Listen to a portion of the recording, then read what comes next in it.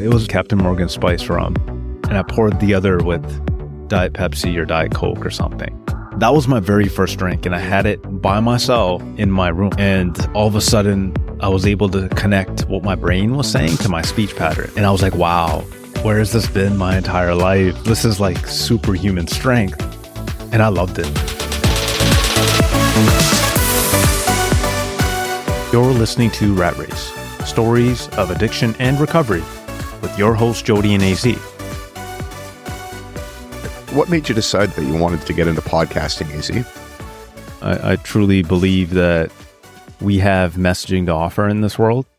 And if something has helped me and I'm living and breathing today, why do I want to hide that from people? Because someone else out there might need to hear it, hear maybe 10 seconds of what I have to say that might just help them in their life, maybe even save a life.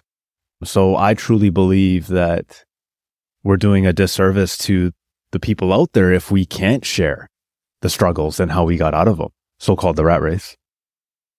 So I also want to know, AZ, there's lots of things that you could have done a podcast on. Why this podcast? And why do you feel like this is such a good fit between you, me, Howl at the Moon? Just give us a little bit of insight on that.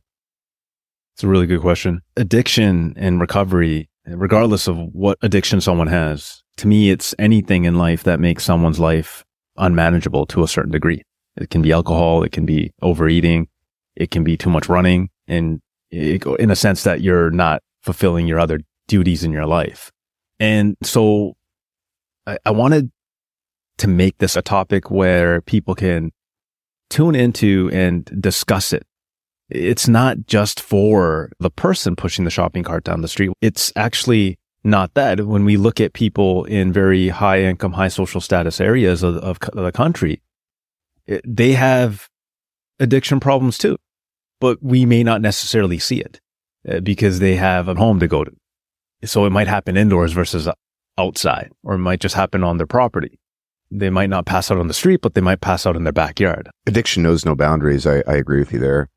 Yeah. And so I'm like, how do I bundle this and turn it into a weekly messaging avenue? And I thought podcast, and I didn't want to do it alone. There was a lot of fear there. I was scared. I'm still nervous about all of this. And I told myself, I'm like, how do I find a partner in crime in all of this? And that's when I've been living in Thunder Bay now since May. And I moved here for work. Now that I'm living in civilization, I was in the Arctic, and I'll get into that a little bit later, but I was in the Arctic and I left that, and I'm like, okay, it's time to be around people. And let's pursue this podcast that I always wanted to do. And then I ran into Howl at the Moon. So 2 months of living in Thunder Bay, I walked by this establishment and I was with a buddy of mine. And he said, yeah, that's a sober cafe. I'm like, really? And so we were at a comedy show a few weeks later. And after the show, it was just around the corner here. I decided to come in, and that's when I met you. And right away, I thought, okay, no one just wakes up in the morning thinking that I'm going to open up a sober cafe.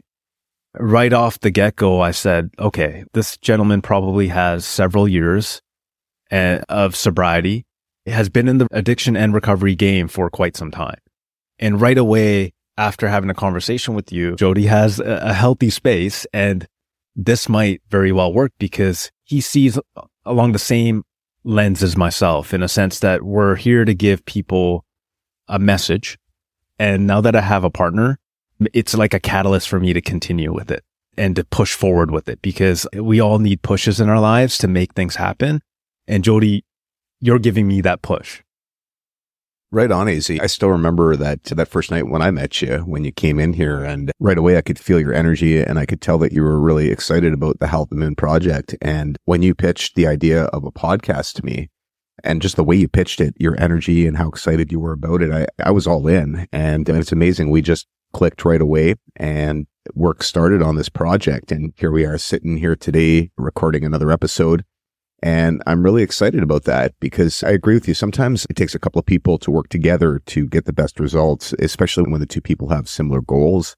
And I know that we're both committed to this podcast and sharing this message. So I'm pumped too, man. And our initial name of the podcast was Addicted, Stories of Addiction and Recovery. And then we changed it to Rat Race, Stories of Addiction and Recovery. And if I'm in active addiction or whether I'm in recovery, I either got out of this rat race of alcohol consumption and I'm staying out of it now. So what's keeping me out of the rat race? And then there's that if I'm in addiction, I'm still caught in the rat race. So something's keeping me in that cycle. And to me, rat race means I'm at a point in my life where I'm fully dependent on this addiction. Let's say, and it is alcohol at one point in my life. I wake up, I have these tremors, I take a shot, and then something pisses me off later in the day. And then as much as I say I'm not going to drink that night, it's my usage cycle. I pick up the bottle again and I'm drinking. And then without dealing with the situation or the problem, I wake up in the morning and the problem's still there. And then I just keep repeating the cycle. It's this ongoing, ever-ending rat race until we can get out of it. And there's ways to get out of it, but everyone's journey is different.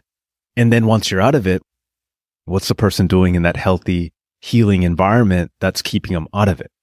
And I find interviewing anyone, whether they're on the recovery side or the addiction side, we can explore how people in this world are staying out of the rat race or how they plan to get out of the rat race. Well, I really like the title of our podcast, Rat Race. It took a little while to come to that particular title. It was through some trial and error, and we were looking for a name for this upcoming podcast, and we bounced a bunch of ideas back and forth. And there were a few that were okay and we were all right with them, but nothing really jumped out at us. I think we can both relate to that. And then one day, the idea of rat race was presented. And to me, when I heard that, it just made sense because it truly is a rat race. When you're in that cycle of addiction, it's absolutely a rat race. And I agree with you. What we want to share is, what does that rat race look like to different people? And what are the different ways and the different techniques and ways that people use to get out of that rat race? And what are some of the techniques and things that people use to stay out of that rat race? And even why do people fall back into that rat race? And those are some of the things that we're going to discuss on upcoming episodes between you and I, but also with some of the guests that we bring on.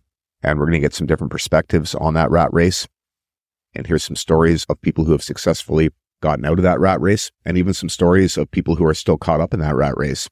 Yeah, just the other day I was sitting here and there was a gentleman that shared his experience of how he's out of it and what he's doing now. He's a painter. He's an artist and that's his avenue out. And when I look at all my buddies or the people I know that are no longer in active addiction, they're in recovery now, they all have different strategies that keeps them out of the rat race, that sustains that journey of healing and well-being. I'm really excited about hearing more about your story. And I've got some questions that I want to ask you. Why don't you start by telling me a little bit about your early life and where you grew up? I was born and raised in a small town in northern British Columbia, a place called Terrace, BC. It's on the terminal on the west side of Highway 16. Highway 16 stretches over the other provinces in Canada up to Manitoba, which is about into Mountain Time. And Terrace is in Pacific time, so it's way out there. It's about an hour and a half inland from the Pacific Ocean. The town at the very end is Prince Rupert, and then my town is Terrace. And in fact, the Alaska Islands, they dip down parallel to British Columbia. And so we're right at the tip there. To drive from Vancouver to Terrace, we're looking at 14 hours. Good 1,400 kilometers. And so I was born and raised there in 1986, but my mom and dad had me there, yes, in the 80s. And also my three sisters, they were all born in the 80s as well. So I grew up around my mom and my three sisters. And with that, we had 3 independent structures. And so we had this immigrant structure inside the house. And then right outside the house, there was this Western structure. This whole Caucasian and Indigenous First Nation structure. And I was essentially trying to figure out where I fit in. And so the thing is, if I go back to my mom and dad, they moved from India to Canada. They immigrated in 1979-80. And they settled in Terrace, BC because my dad's older brother was there at the time. And my dad has multiple brothers. They all moved out to the Toronto area. And my dad stayed because he worked in the CN Rail, the Canadian National Rail. And he actually worked there up until just this past pandemic. Around the pandemic, he retired. So it was a good 40 plus years in the Canadian National Railway. And because he worked out of town, He would work 2 weeks in the field, meaning that Alberta, Saskatchewan, back into BC. And then he would get 4 or 5 days off where he would come home to my mom and me and my 3 sisters. But because I grew up in a household with women, I felt like I was just trying to figure out where I fit in. The town is about 10,000 people. Majority of the people are Caucasian. You got the indigenous groups, and there is a reserve, a First Nations reserve in town. And then there's a First Nations reserve just outside of town. And that was my high school. You knew that divide was there, and I didn't know enough about it because that's where I was born, but I didn't know the history of why people were clustered that way. And my mom and dad from Punjab, it's an area of northwest India. They grew up in a small town there. So since they're from there and they moved to a small town in northern BC, there's only about 50 families that speak that language in that town. You're trying to fit into the majority, which is English. And then you're not even sure what the language you're learning at home, is it correct? What if I go and speak to someone that's fluent in Punjabi? How do I know if I haven't tested it in society that the way my parent structure, the way they're explaining it to me is? That's amazing. I appreciate you sharing that part of your life. What I want to know next is, do you have any memories of being a toddler? Anything that you remember from that stage in your life? I do. As an infant, I used to cry a lot. And as a toddler, so let's say under the age of 5, if I wanted food, I wanted that baby food. I know what I want. I want it. I want it right now. I remember that. And I was also a very curious kid. I loved getting my hands into everything. But one thing, me sitting there and not saying much and being silent as a kid, as a toddler, let's say, was a red flag, I think, other than crying. And so let's just say, without being diagnosed with anything, I wasn't fully there. And I can even back that up by having conversations with my mom now about how was I like under the age of 5. And with my dad, look, my dad had no education coming from India. For him to get a job in the railway that pays amazing to support a family of 4 kids and a wife and himself, yeah, the tax or the drawback there was he wouldn't be home a lot. It made him who he is today, and he got us through that upbringing. But him not being there, I think I was always looking for that too at that early age. My dad, he was a provider, and that was his priority, and he had a job to do, and he excelled at it. He did it great. He did it well. But for kids to assimilate into social groups and local culture and community engagement, go and try different sports, like extracurricular activities, that was not a priority for my dad. And he was like, okay, here's a soccer ball. Here's some cleats. That's as far as we're going to go. It's $50 for the entire season. We're going to do that. But not hockey where you have to get $2,000 worth of gear at the time and then pay your admission fee. And that was not going to happen. And my parents taught me though that emotions and feelings, you got to stuff those. We don't share them. It's a first world problem. Put them away. Don't express it. And it's not their fault. It's just the way they grew up. It's the structure they had in their village that they came from of like less than 50 homes. So, and you bring that model wherever you go. And at the same time, the expectation from my mom and dad was follow the rules of the house, follow that immigrant structure. They knew one path, the way they were raised. If you go ABC will equal X, Y, and Z throughout your life. Follow the structure, spirituality and other household rules. And the expectation, even at that early age, was like, okay, go get educated, get a job, buy a house, have kids. There's a time frame for all that. And that's the only model they knew. That was it. And I remember, though, I must have been 4 or 5 years old, but I remember this day clearly. We were living in an apartment at the time, and there was this birthday cake. There's this birthday cake, and for some reason, I remember that was the first time I ever had cake. And I also have a photo of this today, and it was taken, and there's a cake in front of me, and I was like, wow, I wanted to eat the whole thing. I remember crying when I was sleeping, thinking that there's cake in the fridge, and I want it now. I don't want to go to sleep, and I don't want anyone to have it. I want it like right now. And I remember that obsessive behavior of me growing up. I also had a lot of repetitive behavior. If I liked a song, even at that age, I wanted it to keep playing back to me. Or that was on the radio. Let's hear that again. That's a nice beat.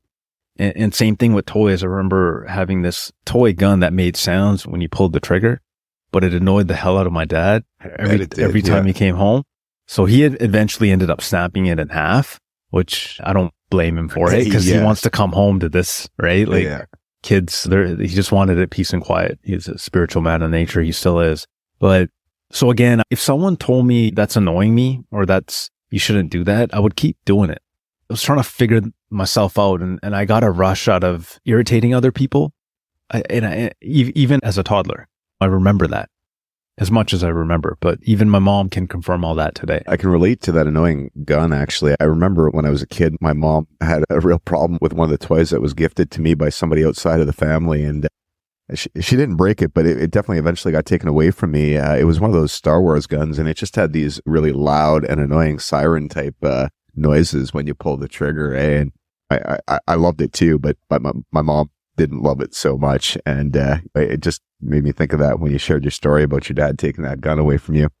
So you took some time and you described some compulsive behaviors as a youngster. I tend to think that probably later on in life, those behaviors maybe continued and probably maybe played a role into your addiction later on in life. Do you feel like that's the case, Az? Yeah, definitely. I can relate to so many examples that way. And I'd like to get into my preschool years. And so I wasn't a smart kid. Maybe it's because the system of teaching back in BC wasn't fit for my learning ability.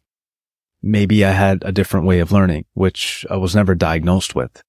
But in being in a small town, you don't really have access to all these resources for testing. Maybe in Vancouver or Toronto at the time, but not in a remote community like that. So I realized in preschool, like now, going into like my early stages of school, I started interacting with other kids and I realized I didn't know how to do that. My parents, they spoke Punjabi at home and it wasn't even that strong because remember, they're from a rural town area of India, Punjab. The state is Punjab and the language they speak there is Punjabi. And you take that rural area and you move it into a city in India, it still sounds off. It's a different dialect. It's like English here in Canada, English on the East Coast or Newfoundland versus East Coast in BC. It still sounds different, slightly. For sure. The words are still there, but it sounds different. Bit of a different dialect. Yeah. Yep. And so same thing in the state of Punjab. And so I'm speaking this hood Punjabi, I call it. It's from the hood. In the house, I'm not practicing it out in society, but just with my mom and dad. And then even this Punjabi speaking community in Terrace, BC, they were really busy just trying to fit into the majority, in my opinion. So we would interact behind closed doors, maybe like in functions and stuff, but in society it was a little bit different. We were just trying to fit in, I think. And so there was no one really to practice my Punjabi. And like the only exposure I had to English until preschool was like Sesame Street and Barney. I remember that. Those were the two shows and that wasn't like high level English. Do you know what I mean? I don't think it really prepared me enough for school. It wasn't until my older sister, so I'm a year and a half under my older sister. And then I have two younger sisters. The first one of the youngest was born 2 years after me, but we're all really close in age. Today we're between the ages of 32 and like 38. We're all between that time frame or that age. And it wasn't until my older sister went to preschool and came back to the house and started speaking English. And I'm like, okay, now we're interacting with some sort of English. I need to be able to do that. And all I remember is defaulting because I couldn't communicate though properly in school, even in preschool, I just defaulted to being extremely silent. Okay. When I was around people, especially if I didn't know them. But when I was around my family, I would cry and I would say random things, whether they made sense or not. And I always had my guard up, for the sole reason that I didn't know how to interact with people. And I was in preschool and a kid named Sean, I remember his name too. There was 2 Seans in that preschool, but one of them, it was like the snap-on bracelets that you snap and it goes around your wrist. But I remember he took it. He just took it. And that was one thing that was given to me by my mom and dad. And so then I thought, okay, maybe taking things is normal, right? Because he's doing it then. But when I tried to confront him about it, I couldn't speak. I couldn't get my words out. And so no one really understood what I was saying. And no one would, even if I got to a point, if I were to even get the words out, I was like, who's going to believe me? About number, there's one brown kid and the rest are all white. And so I remember I took the guy's school supplies later in preschool and I didn't take it all of it. I think I took like a glue stick and some stickers. He had the smelly stickers, the ones that you scratch. I remember those. And they smell like strawberries. Yeah. I remember those. So I took those, and then my mom found them. And when my mom found them at home, she's like, "Where'd you get these?" I'm like, "Oh, the teacher said we could take them home." I think I said it in Punjabi. She didn't believe me. Yep. She made me take them back. Yep. And when I took them back, my mom left from school. She dropped me off that day at preschool. The teacher put me up for show and tell, and I had to explain to everyone and tell them I took these. So I had that shame and guilt, not only at that moment, but then carrying me through preschool because I was labeled as that person, Right. that thief. Yep. So your initial question was, so these behaviors were developing. These behaviors of obsessiveness and addiction, they're progressive and they take time. But yes, I'm going to get into it. I'm going to get into how this ties it nicely in my addiction, because these are all steps that are leading up to it. Yeah. Yeah. And that's exactly what I was getting at. But I can certainly see how there was early signs of where you might go in life and how you may end up struggling later on with some addictions and some of that compulsive behavior early on and some of that social awkwardness, I think, as we'll learn, led to some of your issues later in life. We talked a little bit about preschool and kindergarten. And so now you're growing up a little bit here. You're starting to get a little bit older and you're heading into kindergarten to grade 7. Do you have any memories from that particular time in your life? Yes, so many. Our schools were divided. I did grades 1, 2, 3 at a primary school, we called it. And then I went to 4, 5, 6 at an elementary school. And so I remember those days well enough to share a bit on them. I discovered I had a learning disability and a speech impediment. So I couldn't connect my thought process to my speech. Okay. I couldn't do that. And so because of that, I was just thrown into English as a second language, ESL, Yep. which is completely fine. Yes, I'm born there. I spoke this ghetto hood Punjabi in the house. And then all of a sudden preschool starts and I go into kindergarten, but I'm not like, I don't have that upbringing of speaking English or Punjabi properly. So I honestly can't tell you what my first language was. And so whether it was reading something or speaking, you name it, I had a challenge with it. If I was reading something, call it misdiagnosed dyslexia or just like maybe even a bit of autism. But again, I couldn't comprehend what I was reading. I would have to read the same thing 20 times and still I was like, okay, what did I just read? And I twitched a lot. I found a cyst in my brain. It's sitting on my cerebellum, but it's benign. It just sits there. But growing up, it's a bit of a scare in a sense that we don't know what it's going to do. You should get it removed. My mom didn't want to get it removed. Let's just leave it. And maybe that was a good thing, but it's still there. I get it checked every several years and it's just sitting there. It's just a fluid sac. It's not growing or anything, whatever the terms are. But I always thought if the cerebellum controls my motor functions of my body, maybe is it that? Or is it, because I did twitch a lot. I was diagnosed with Tourette syndrome. It's this neurological twitching disorder, blinking of the eyes, abnormal movements of the shoulders, and I can't control it. They just fire off and I'm going to do it. And then there's saying things I'm not supposed to, like making noises, barking noises, repeating words. These are all, I had all these. And I was diagnosed with that at an early age. And so here I am. I can't get my words out when they count. And I can't stop saying random words when they don't count. And so I always question myself. I'm like, okay, is it the cyst that's sitting on my cerebellum? Is it that why I'm doing all this? Or is it because I actually have this diagnosis called Tourette syndrome? I later learned that it is genetic through my dad's side, because I do have a cousin that's in the same boat as me, but there's different levels of it. I had it all. I used to play sports and sometimes use it to my advantage that I'd kick the soccer ball and I would miss because I twitched, or I would kick and I would twitch and it would go in. So I don't know. But I'm not saying I was an all-star athlete or not. I was far from that, but if someone noticed that I was twitching or saying words or even curse words, if someone called me out on it, I would have to keep doing it until I felt that they didn't notice or acknowledge it. It was a game I had to play with myself. I also later learned that that's a sign of Tourette's too, that the person has to do it enough times until they feel comfortable that people around them aren't noticing. So the best thing to do, just those that are listening, is don't acknowledge anyone that's in that realm or twitching or saying things. Let them be and let them feel that no one is acknowledging. So that was me figuring all that out up until like grade 7, going into high school. That's incredible. Thanks for sharing all that. It must have been challenging for you not being able to communicate effectively. That's the one thing that really stuck in me, just visualizing you as a youngster and being in a social setting, school, and the other kids being able to communicate freely, and you just having a real hard time expressing your emotions and communicating with these kids and making friends. Yeah, I personally can't relate to that, but it's very interesting to hear you share that part of your life.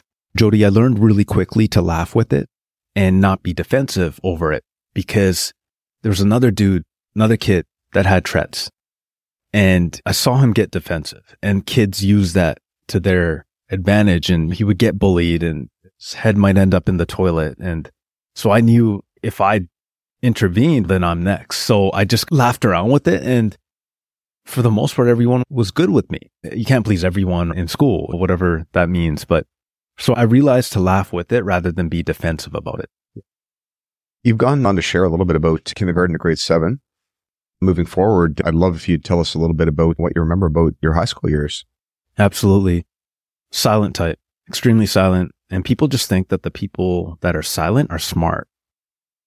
But it's because I couldn't speak properly. And the times I did speak, it was Tourette's. I would twitch and I would say random words. Like if I liked a word, I'd like to say it a few times and twitch at the same time. But I excelled in like repetitive material. So anything like I had to go over and over again, like statistics, looking at a graph. For some reason, looking at a graph for 30 minutes and trying to figure it out, it was a visual rather than reading words. And it took me still a long time to get what I was looking at, but for some reason it stilled my mind. And so like some math subjects, not all of them, but anything to do with graphs, I was good at, oddly enough. And I am still today at them. I like looking at charts. But English, even in science, I was never really my strong suit. And people just thought, again, that I was smart because I was quiet and silent. And I didn't go anywhere. I stayed home a lot. My mom and dad, they wanted me to follow that immigrant structure. So they kept me sheltered. And again, it's not their fault. It's just the way they were raised. And so I was expected to do A, B, and C equals X, Y, and Z. Follow that spiritual path. Get married, have kids, repeat the cycle kind of thing. But my 3 sisters were all around. And look, my 3 sisters, how do I put this? They're good looking sisters. Like they were good looking individuals. And I think every white dude in town, well, not every, but there was people in town that wanted to date my sisters. And that's going against my mom and dad's structure. And so when I saw my mom and dad upset about things like that, like I felt like I needed to correct some of that. But really whatever I said and did, it would have never changed the outcome, because everyone's journey, my 3 sisters independently have to figure that out in life. Everyone's journey is independent. And I can truly say that today they're all on a path of like wellness, but they needed to independently understand that for themselves, just like I had to figure out how to do that for myself.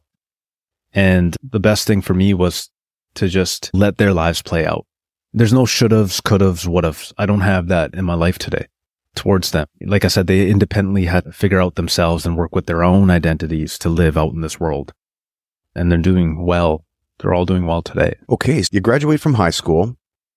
What happens next? Where does your life go after you graduated from high school, Easy? So I graduated high school in 2004. I knew that I needed to do something. Like I needed an edge in society. And how do I do that? So like going to school was all I knew. I got to go get an education because that's what I'm programmed to do. And my parents want me to do that. So I'm going to go and seek some sort of degree or credential because that's what they're teaching us. And so I did my first year. And again, I graduated high school and my marks were good. But I knew deep down inside that I wasn't excelling at any of these subjects. The only reason I was getting through them is because of repetition.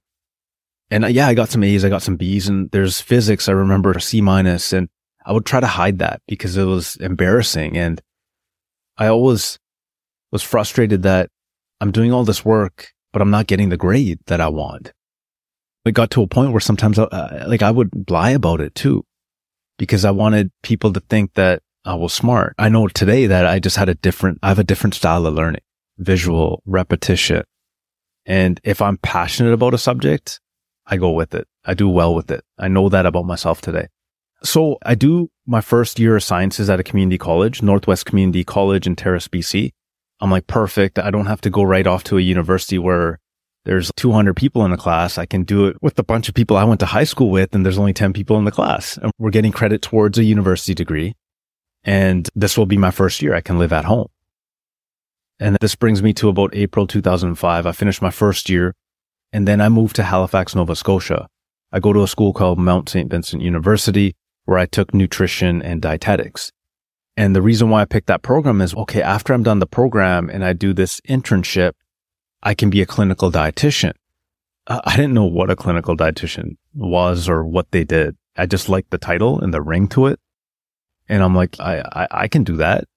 And I think a lot of it too was we followed one of the structures in the household growing up was follow a lacto-vegetarian diet. Milk and alternatives is all game. We can have those, but then no meat, no eggs. It was just a vegetarian diet, lentils, a lot of flattened bread, a lot of rice.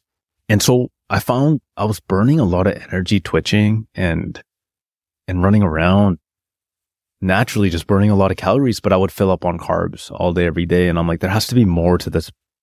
I was a little chubby. I was definitely a well-rounded kid, let's say, visually. And so I wanted to figure out how to tweak up my diet too. This is back before all this stuff was available on the internet too. But like I wanted to make enough so I can go do my own thing. And I knew I needed a credential, and I picked nutrition and dietetics. And so I moved there. I went as far away from BC as possible, maybe even to so this is the opposite end of the country, to get away from my sisters, my mom and dad. And here I am. I'm in Halifax, and I'm starting my second year because my first year transferred in, which was nice. The first couple of years in Halifax, I would get invited out to social groups, and I had a hard time interacting with people because, again, one of the things my parents said was abstain from alcohol and drugs. And I followed that because I'm supposed to do A, B, and C equals X, Y, and Z, their path. And I remember dating for the first time when I got to Halifax, Nova Scotia. And I didn't know what I was doing. I thought it was love at first sight. We're going to end up together. And that clearly didn't happen. And that kind of faded. The relationship ended, which was fine. I learned a lot about myself. But then I got to a point, third year university. I was 21 at the time. And I'm like, everyone drinks, so maybe I should try it too. I was like, screw it, because I'm 21 now and I'm trying to figure out, I'm like, you know what? I have my first drink because I'm sick and tired of being socially awkward. It was January 2000. I remember the date. I remember the month. And I tried alcohol. My first drink was, I went and got a Mickey. For those of you that don't know what a Mickey is, it's 375 milliliters of hard liquor. Could be vodka, it could be whiskey, rum. And I remember buying that. And I took a 250 milliliter glass and I poured about half. It was spice rum, Captain Morgan spice rum. And I poured the other with Diet Pepsi or Diet Coke or something. That was my very first drink. And I had it by myself in my room. And all of a sudden I was able to connect what my brain was saying to my speech pattern. And I was like, wow. Where has this been my entire life? This is superhuman strength. I've never been able to talk this way. And I loved it. I absolutely loved it. It was I just found my superhuman strength. And for the fact that I was able to speak to people effortlessly, I was like, wow. And so I just started looking forward to that every week now. So I'm like, okay, now there's an event coming up on Wednesday night. I'm going to go ahead and drink. There's an event coming up next Wednesday. I'm going to go ahead and drink. I was obsessing over those Wednesdays.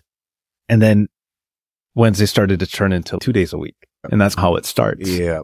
Right. And 2 months after having my first drink, I remember I was at a bar, Cheers nightclub in Halifax. And it was late. It's probably around 12:31 in the morning, either on a Friday or Saturday night. And I get out and I'm like, okay, I just want to go home. And I don't see a cab around me. So I get into this vehicle that was parked on the side of the road. It had a U-Haul trailer in the back, but it was construction crew that were mapping out. They were going down in the sewers to take some photos, some sort of assessment company. at night when there's light traffic so they can go do that. And the crew stopped to get a couple hot dogs. The drivers did, because there was a hot dog stand there. So I got in the front driver's seat and I drove off 2 blocks. Oh, wow. And while the construction crew was in the U-Haul trailer mapping out how to go down into the sewer. Oh, man. So these guys all jump out and I drive 3 blocks to Sobeys and I park there and I wait for the cops to get there. Like I should just ran off, but I didn't. Yeah. So I got arrested that night and I was accused of a bunch of things, which the charges eventually got diverted into property damage over $5,000 and like operating a vehicle without an owner's consent. Now, this is me with an amazing record, no interaction with the police. Yep. All of a sudden I start drinking and now I'm a criminal. I'm just formulating in my mind, oh my God, I'm a criminal. How am I going to get a job? Like it was scary at the time. Yeah. And so I had to go through that whole legal aid system because I didn't want to tell my mom and dad that this happened. And at the end of the day, today, it's not a big deal. Like whatever. I was able to get that removed off my record and it's never affected me getting a job because I was always honest about it. I mean, theft sounds a lot more harsher than operating a vehicle without an owner's consent. Initially, it probably would have been theft, but they gave me 100 hours of community service. They gave me a restitution of $4,000. I had to pay to whatever was damaged in the back. I lost my license for a year, but that was fine. I was just busing and walking around. But it did put a toll on me, but that did not stop me from drinking. But it did break me mentally because in a sense that I didn't know how to react to it. And I wasn't a great communicator without booze, remember? So I still kept on drinking. I finished my degree program and I started an internship in Toronto at a hospital. As a clinical dietitian in training, you're dealing with people that have diabetes and osteoporosis, which is like a bone density condition. And we're modifying diets for people based on these conditions. I didn't like it. I'm 22 years old. I'm sitting in front of people that are going through these things. And I'm like, this is not what I want to do. This is like after my schooling is done and now I'm doing the internship. So my mind wasn't in it. I didn't finish the dietitian. I walked away with just the degree, the credential, but I didn't finish the internship. So therefore I never practiced as a licensed clinical dietitian. Felt like I was going to prison every day. Yeah. It wasn't for me. Yeah. Thanks for sharing, AZ. And yeah, it's interesting to hear how you started to drink and how alcohol made some promises to you. If you use me, I'm going to make you more social. I've seen alcohol make promises to all kinds of people, and I can certainly relate to that too. It made me feel more social too when I was socially awkward as a youngster. But it's also interesting to hear how alcohol showed you its dark side real early on too with those charges. But what should have been maybe a bit of a wake-up call early on with your drinking, it wasn't enough to deter you from drinking and you continued on. Why don't you tell me a little bit more about what happened after that? Maybe say ages 22 to 25? Yeah, definitely.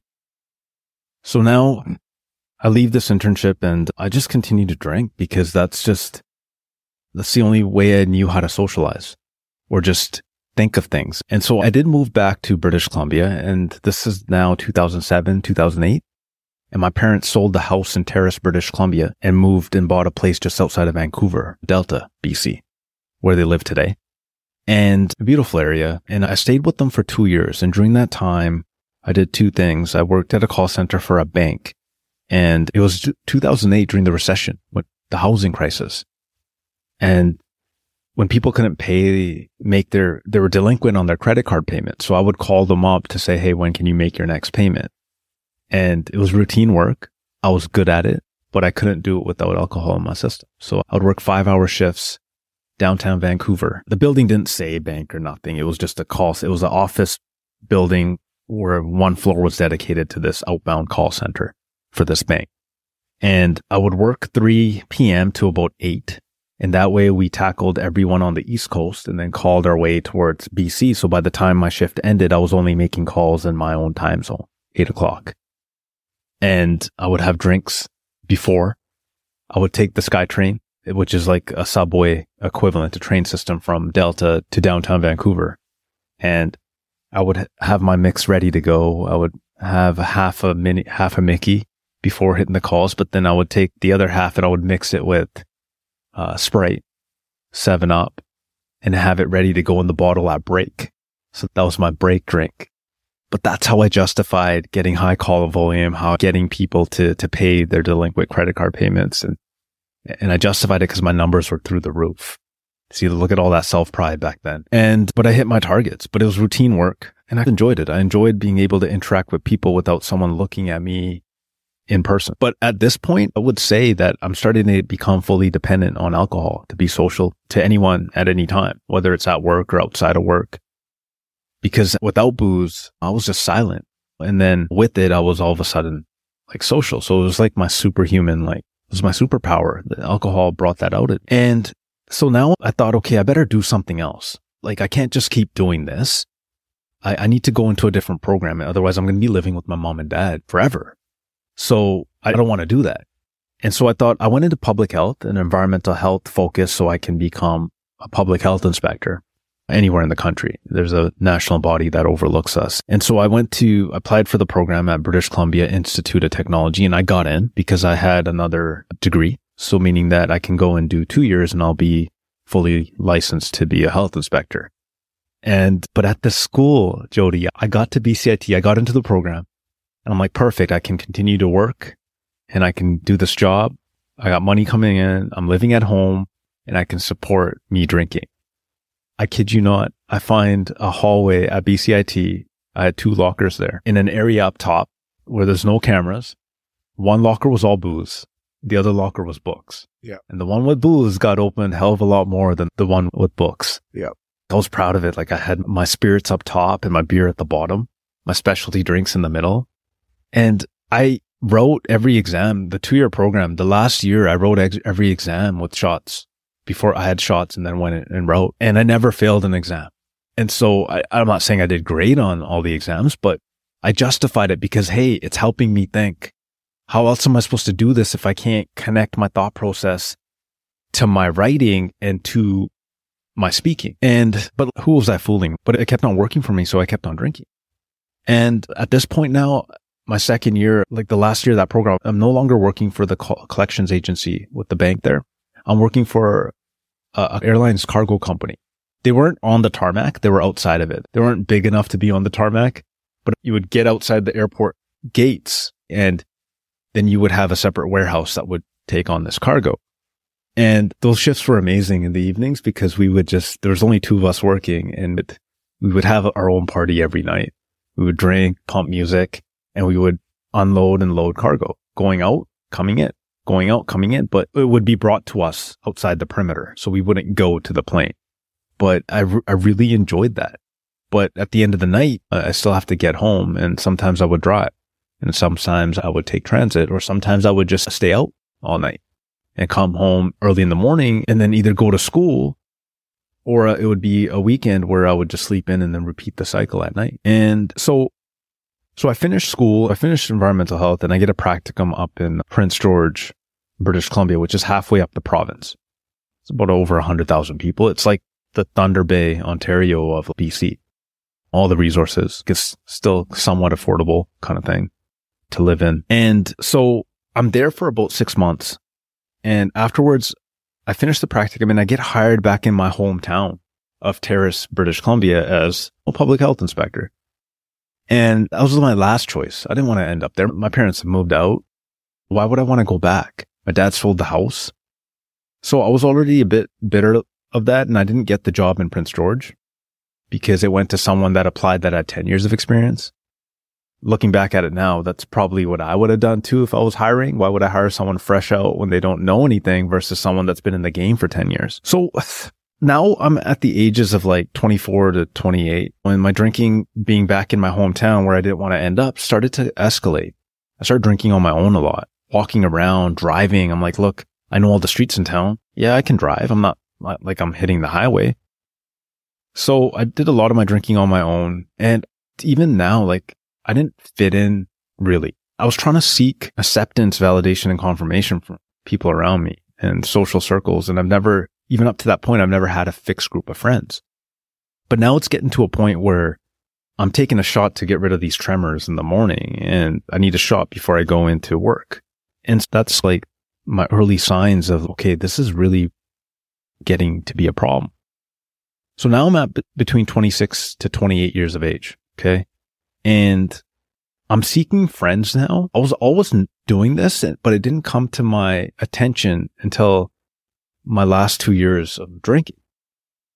So I was seeking friends that were Punjabi descent or East Indian descent, ethnicity wise, born in Canada though, like me. But there were these alpha male figures that had this dominance to them. And now that I look back, I always tried to mold myself into those because I think I was looking for direction from a male figurehead, maybe someone that reminded me of my dad. And so my dad was always there. He did the best he could and he did a great job. He provided for this family but I was trying to fill that void. And he always said, is get a job. This isn't really our world. And I didn't know what that meant because he worked in the railway and he knows how different minority groups might get treated. Only he knows that, what he dealt with going through the railway at an early age. But he always said, get an edge in society, focus on school, because, that's going to bring you far in life. And I didn't really know what that meant when he used to say that. But he also said, don't focus on materialistic things because those things never go with you. Focus on yourself and spirituality because that stuff can get you through extremely difficult situations in life. Again, not really understanding what that meant, but later in life, knowing. And also, because my parents gave me one avenue, I was seeking different avenues to survive. And me being around these alpha male personalities, these dominant, I felt protected. I felt protected in a way that I never did before. And so my last 2 years, let's say a year and a half, I boozed hard for 8 years, from 21 to about 28, 7.5, 8 years. Okay.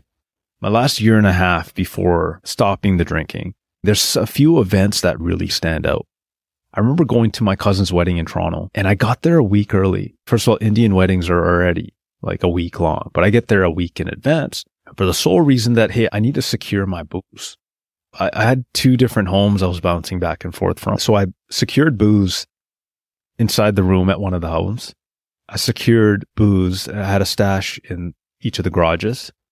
So there it is. If I go upstairs, I got a supply. If I go into the garage, I got a supply. And then guess what? I wanted to make sure I had someone's vehicle because I got a bunch of uncles there and cousins, and I should be able to snag a vehicle because I flew in. They should be able to give me that. So I always had a stash in the trunk. So no matter where, and so I would do this drinking before I met with everyone, after everyone left, but no one needed to know that. But who was I fooling? And then I would have drinks in front of them pretending, yeah, this is my first drink. Yeah, exactly. Who am I fooling? But everyone knew also that they saw me in different stages of my life and they knew that drinking, there was something going on with my drinking. You know how family can be. They may not want to say it because it's just going to piss me off. And I probably would have just got pissed off and continued to drink anyways. So no one wanted to be in front of that line of fire, so-called. And so I remember at that wedding looking at photos later and saying, oh my God, I was there.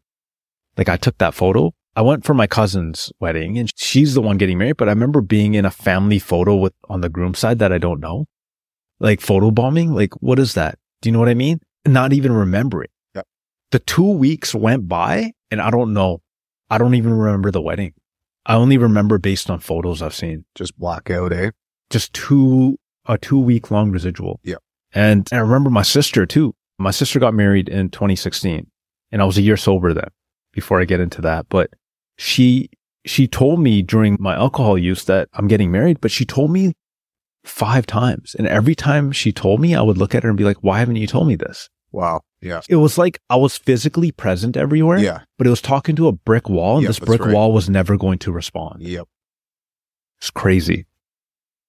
Yeah, it is crazy. And from a sober perspective now, like I know exactly what you mean. Like some of my friends and loved ones who are still out there living an active addiction, it's like their physical body is there, like you described, but when you look in their eyes and you try and communicate with them, they're not there. And so I completely understand what you mean there, AZ. And yeah, that must have been hard on your sister having to share over and over again about her special day, like going, I told you this, man. But yeah, wow. And that's exactly what happened. She calls me Sonny and she's Sonny, I told you that 5 times. I'm like, and then my response was, you did? Yeah. And then what do you say to that? Do you say that? And what is she supposed to say? Oh, you got a problem? Yeah. Do you know? Like, And I think she might have. And I got pissed off and I went and what did I do? I went and drank. Sure. Yeah. You get defensive because you get called out on your drinking. And what do you do to fix that? You go and drink. Yeah. I understand. And that was the thing. And that was one example. I started doing so many of these other little things that definitely flagged that, hey, I got a problem. Like I'm after work now and I'm on autopilot. Even though I told myself that I'm no longer going to drink anymore, I'm on autopilot going to the liquor store. And before I even know it, I'm already making a transaction for 3 Mickeys. And one's already gone before I even start driving. Then I drive home, another one's gone, and then there's one later for the night. And if it's a weekend, I'll go to the liquor store 10 minutes before it closes. Tell me that's not a problem. Yeah. Oh, it totally is. Yeah. And then waking up in the morning, be like, okay, it opens at 10. So I don't want to, only people that are alcoholic get there at 5 minutes before 10. Let's wait until 10:30. Do you know what I mean? Is there a difference? No, there's no difference except that you're trying to justify it to yourself. You're trying to convince yourself that you're not an alcoholic when in fact you absolutely were. Yeah. And then I started taking mini vacations. I'm like, I want to stop. But then I would take these weekend getaways or these road trips by myself. But guess what? I might not drink the first day, but I would drink the other 2 days. Yep. And then drive back. And so even though I tried to escape everything in that town, that Terrace, BC, where I was working, it wasn't working for me because I would always just end up defaulting back to drinking. I remember the last 8 months now before stopping, I went down to Miami and I was there for a cruise. And I remember waking up on a bench at night, like a highway bench. I could have rolled off the basket weaves of highways, you call them. Yeah. I could have just easily rolled off. I don't even know how I got there. Wow. And I woke up and I don't know, something saved me that day because I could have easily, I remember car horns like honking. I remember again, a few months before I stopped, my good friend, he owned a convenience store in Terrace, BC. And there's a commercial septic tank in the back, but the hole was exposed and I would only go back at night. And technically it should have been capped and fenced, that area, but I kept on pacing back and forth, talking on the phone, but I was drinking. I don't know how I didn't manage to fall into it. And it would have taken the morning to find me. Yeah. You know what I mean? Yeah. And it was more than one occurrence I used to do that. So we had it capped off. It's weird. Like something kept me alive. Yeah. And work, it got to a point where now people at work weren't stupid. They can smell vodka off me. I would deny and say it was like alcohol sanitizer. Who am I fooling? Yeah. And I would go home and take a shot. And I only wanted to work because I needed that paycheck every second week to continue to buy more vodka. Yep. Because that was my choice of drink. And it got to a point where work's like, you can't go out anymore and do inspections. You got to stay in this office. So when you get ripped away of your responsibilities, I eventually said they wanted me to come forward and say I needed help. They didn't let me go or anything. I respect them. I always did respect them, but I have more of an appreciation for that organization today because they gave me a second chance in life. I went and got help. It wasn't cheap. It was the best money I ever spent because I'm not living paycheck to paycheck and I'm still alive and breathing today. But I went to rehab initially though in June 8, 2015. I checked myself into rehab. I went to a rehab facility in Nanaimo, British Columbia. And I get there and I'll never forget that date because that was the last day. My sister picked me up in Vancouver because I flew down from Terrace to Vancouver. She picks me up. I get her to drive me to get booze, although the liquor store wasn't open that early because it was early in the morning. And so I end up having some drinks at the airport, June 8, 2015. And I have booze at the airport bar because of course they're open early in the morning. And I fly into Nanaimo, which is only like a 45-minute hop from Vancouver to Vancouver Island. And I get out and someone from the support staff from the institution, the rehab facility. When I say rehab, I also use the terms institution or treatment facility. To me, they're all the same thing when I'm using those terms. He comes and picks me up and it's a good 30-minute drive to the facility. And I'm already loaded. I'm going into rehab thinking that, hey, this program's going to teach me how to have one drink. Yeah. So you get picked up and you're traveling to this treatment program. How did it go while you were in that treatment program, AZ? Yeah. So I went into treatment thinking that finally a program where I'm going to learn how to have one drink. But that wasn't the case. Counselors right away put you in shape that it's full abstinence for the rest of your life. And we're going to work on getting there. And what really did treatment for me was like, I needed to know that others close to my age, coming from all different walks of life, because there was like millionaires in there. And then there was like people that were put there by the justice system and the insurance companies. And there's people from all walks of life, and their way of getting in was funded differently. And so I needed to see that I wasn't the only one in this boat, plus or minus 5 years of my age. And when people started sharing their stories, I was like, wow, we look different. We come from different parts of the country, but man, that's not too far off than what I'm going through. Yeah. Yeah. I needed to hear that. Yeah. And that's when it was like, okay, wow. So people gave me that through their voices. I love that. It's incredible when people share. And to this day, I still love that. And even years into my sobriety, I love going to sharing circles and healing circles and spaces where people share, because I think that sharing those stories is so beneficial. And it sounds like it was definitely beneficial for you while you were in treatment. Absolutely. And it was a structure there that nothing else worked for me. But then when this started to happen, it worked. So why was I going to now not give this a shot? In treatment though, like I was still an introvert. I'm still an introvert today. I love doing my own thing, but there's a time and place that I have to step out of it so I can stay mentally sane. And when people share what you just said, Jody, is that is my creator or my energy, my higher power, whatever people want to call this thing. Because when people share, I hear something through them that changes me, changes my life, that I can take away and use. In treatment, I still had a lot of my character defects like procrastinating. I didn't want to wake up early, holding things off, getting frustrated, getting angry, but maybe not expressing it, maybe just keeping it silent.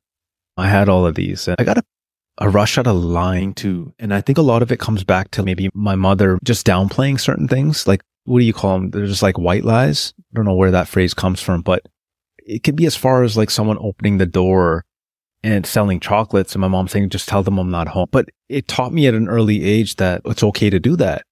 And for some reason, when I drank, lying just seemed believable to me. So I'm just going to go ahead and lie about it.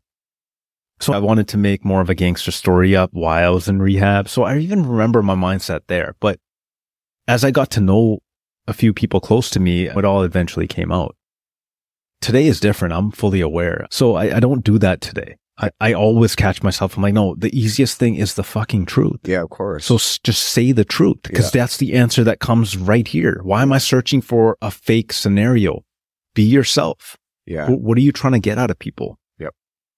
And that's the beauty. When I share, be fully honest, I'm myself. When we share our true experiences, or when others share, we reflect each other's experiences onto each other. When someone shares, I reflect my experience onto them. And that's when the healing happens, in my opinion. I agree with you.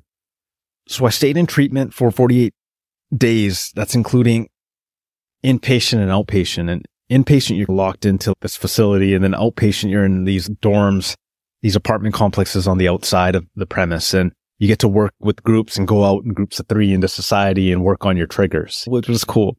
And I stayed there. And then after I met 4 solid dudes that we got a sober house together.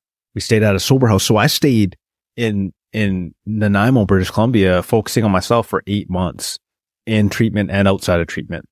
And after I had the basic tools to get out there. That's amazing. I'm really glad that treatment worked for you. It sounds like somewhere along the way you committed to the healing process and you were able to really benefit from that treatment program that you attended. So, now you've graduated from this treatment program. You've got some sober time under your belt. What happened next? I went up to Terrace, BC to grab my personal belongings. I didn't want to live there because every building, every street, it could trigger me. It reminded me of my drinking alone and maybe behaving in a way in society that wasn't ideal. And so I moved, and because of the company I worked for, they had offices all over northern BC. I ended up getting a job, the same job in Fort St. John, British Columbia, which sits closer to the Alberta border, but on the British Columbia side, more of a flatter terrain, oil and gas environment, a lot of oil and gas camps at the time. And I remember going up there and my first meeting up there, I remember walking into a sobriety meeting, let's call it. And I go downstairs and it's this like dark dungeon of a room. And there's this one light that's flickering above a table. And then it goes solid. But then I take a seat and right away we're at a round table like this, Jody. And there's a bunch of folks there. And look, none of them look like me. Majority of them were Caucasian. There's a couple Indigenous sitting there too. And then I take a seat and all of a sudden the micro conversations fade around me. And the gentleman next to me looks at me. He's like, "Hey, I thought your people never drank." And I'm like, "You probably haven't been around enough of my people. Maybe you have to go down to Vancouver, Edmonton, Toronto, Calgary, these major cities in Canada. In fact, if you go to India, there's 1 billion of us and booze is really cheap. You can get 26 ounces, which is a full bottle pretty much for $1 Canadian. So imagine getting 26 ounces for $26. Actually, he's someone I frequently talk to today. And that's the beauty when we share at any healthy space is we open our eyes out to the world and people that might look different. Even though we both grew up in northern BC, but just different parts of northern British Columbia. But then we realize we're not too far and different from one another. Yeah. So it's cool to see that transformation happen, not even just in me, but in others around me, especially when they've never really explored outside of that geographical area of the country. Yeah, so true. And just proof positive too that alcohol does not discriminate or discern. It has no boundaries. And just because a group of people, their cultural belief is not to drink doesn't mean that you're safe. Alcohol is very conniving and can take over anyone. Yeah. During my upbringing and my alcohol use, I was always seeking acceptance, validation, and confirmation from people, places, and things. I wanted that. I wanted to fit in. I learned sobering up that all I need to do is accept, validate, and confirm myself, and I'm okay. I can live anywhere because I love myself.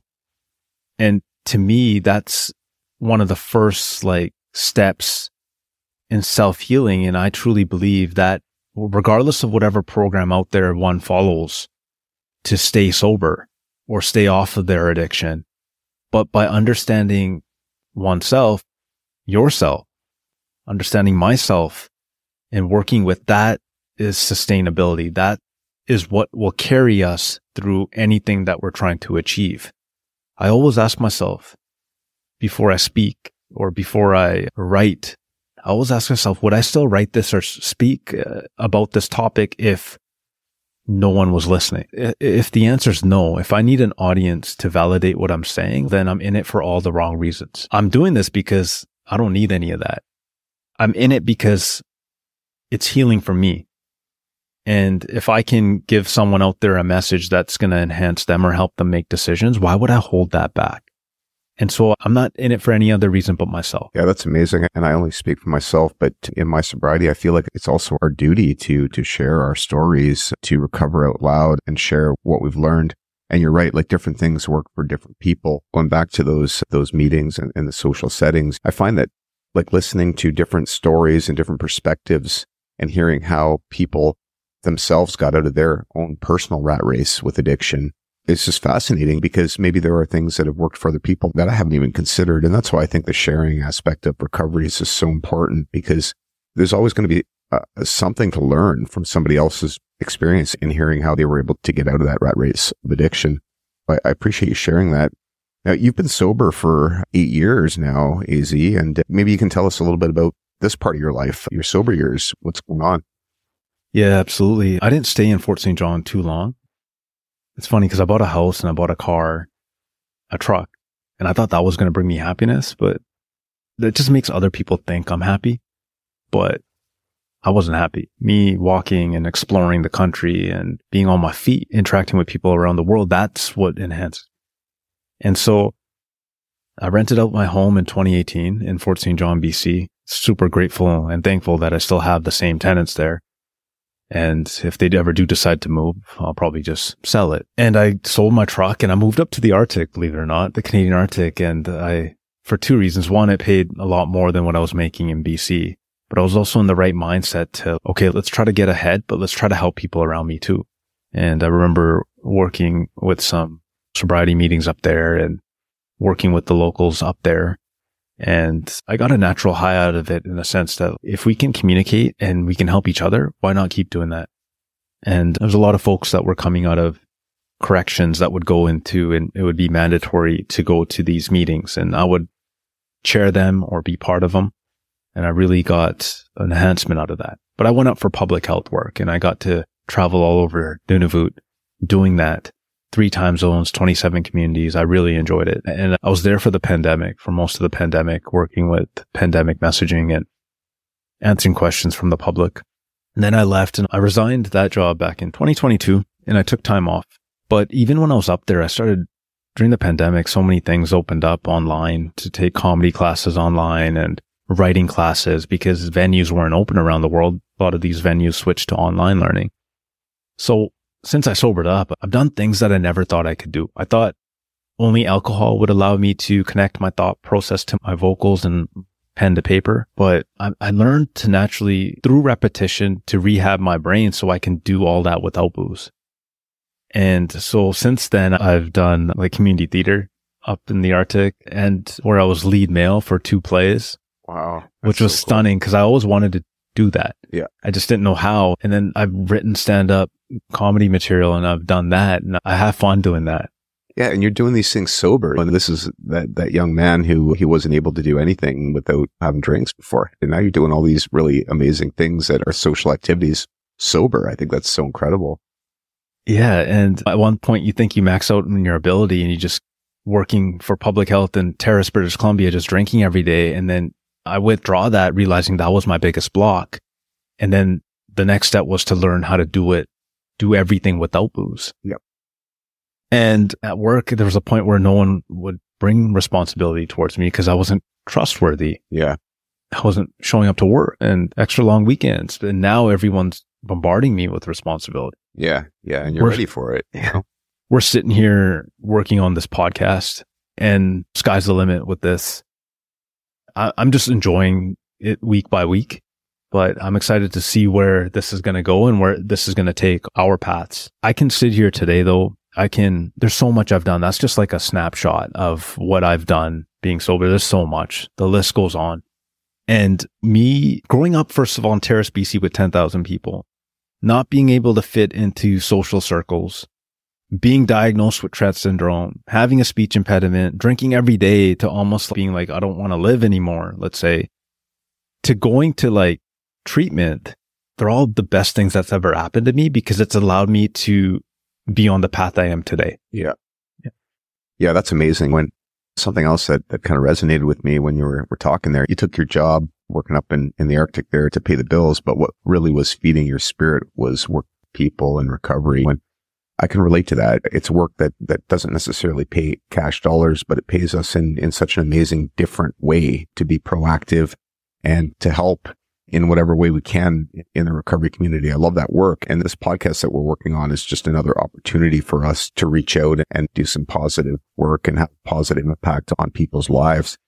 I'm really excited about it too. And I'm excited about working with you. And I'm really excited about bringing some guests on. We've both had an opportunity now to share our stories just so our listening audience could get to know a little bit about where we came from, what led us to where we are in our lives now, and what led us specifically to this podcast. But I'm pumped about bringing on some other people where we get a chance to interview them and hear their stories and hear about their rat race and how they were able to pull themselves and live that good life. And yeah, this is just amazing. Full for the opportunity to work with you, AZ. Absolutely. And it goes both ways. Yeah, thank you, AZ. As a reminder, episodes are released every Thursday on Spotify, Apple, or visit us at ratracepodcast.com. Please feel free to leave us a review or follow, subscribe to continue joining us on our journey. Thank you so much for listening, and bye for now.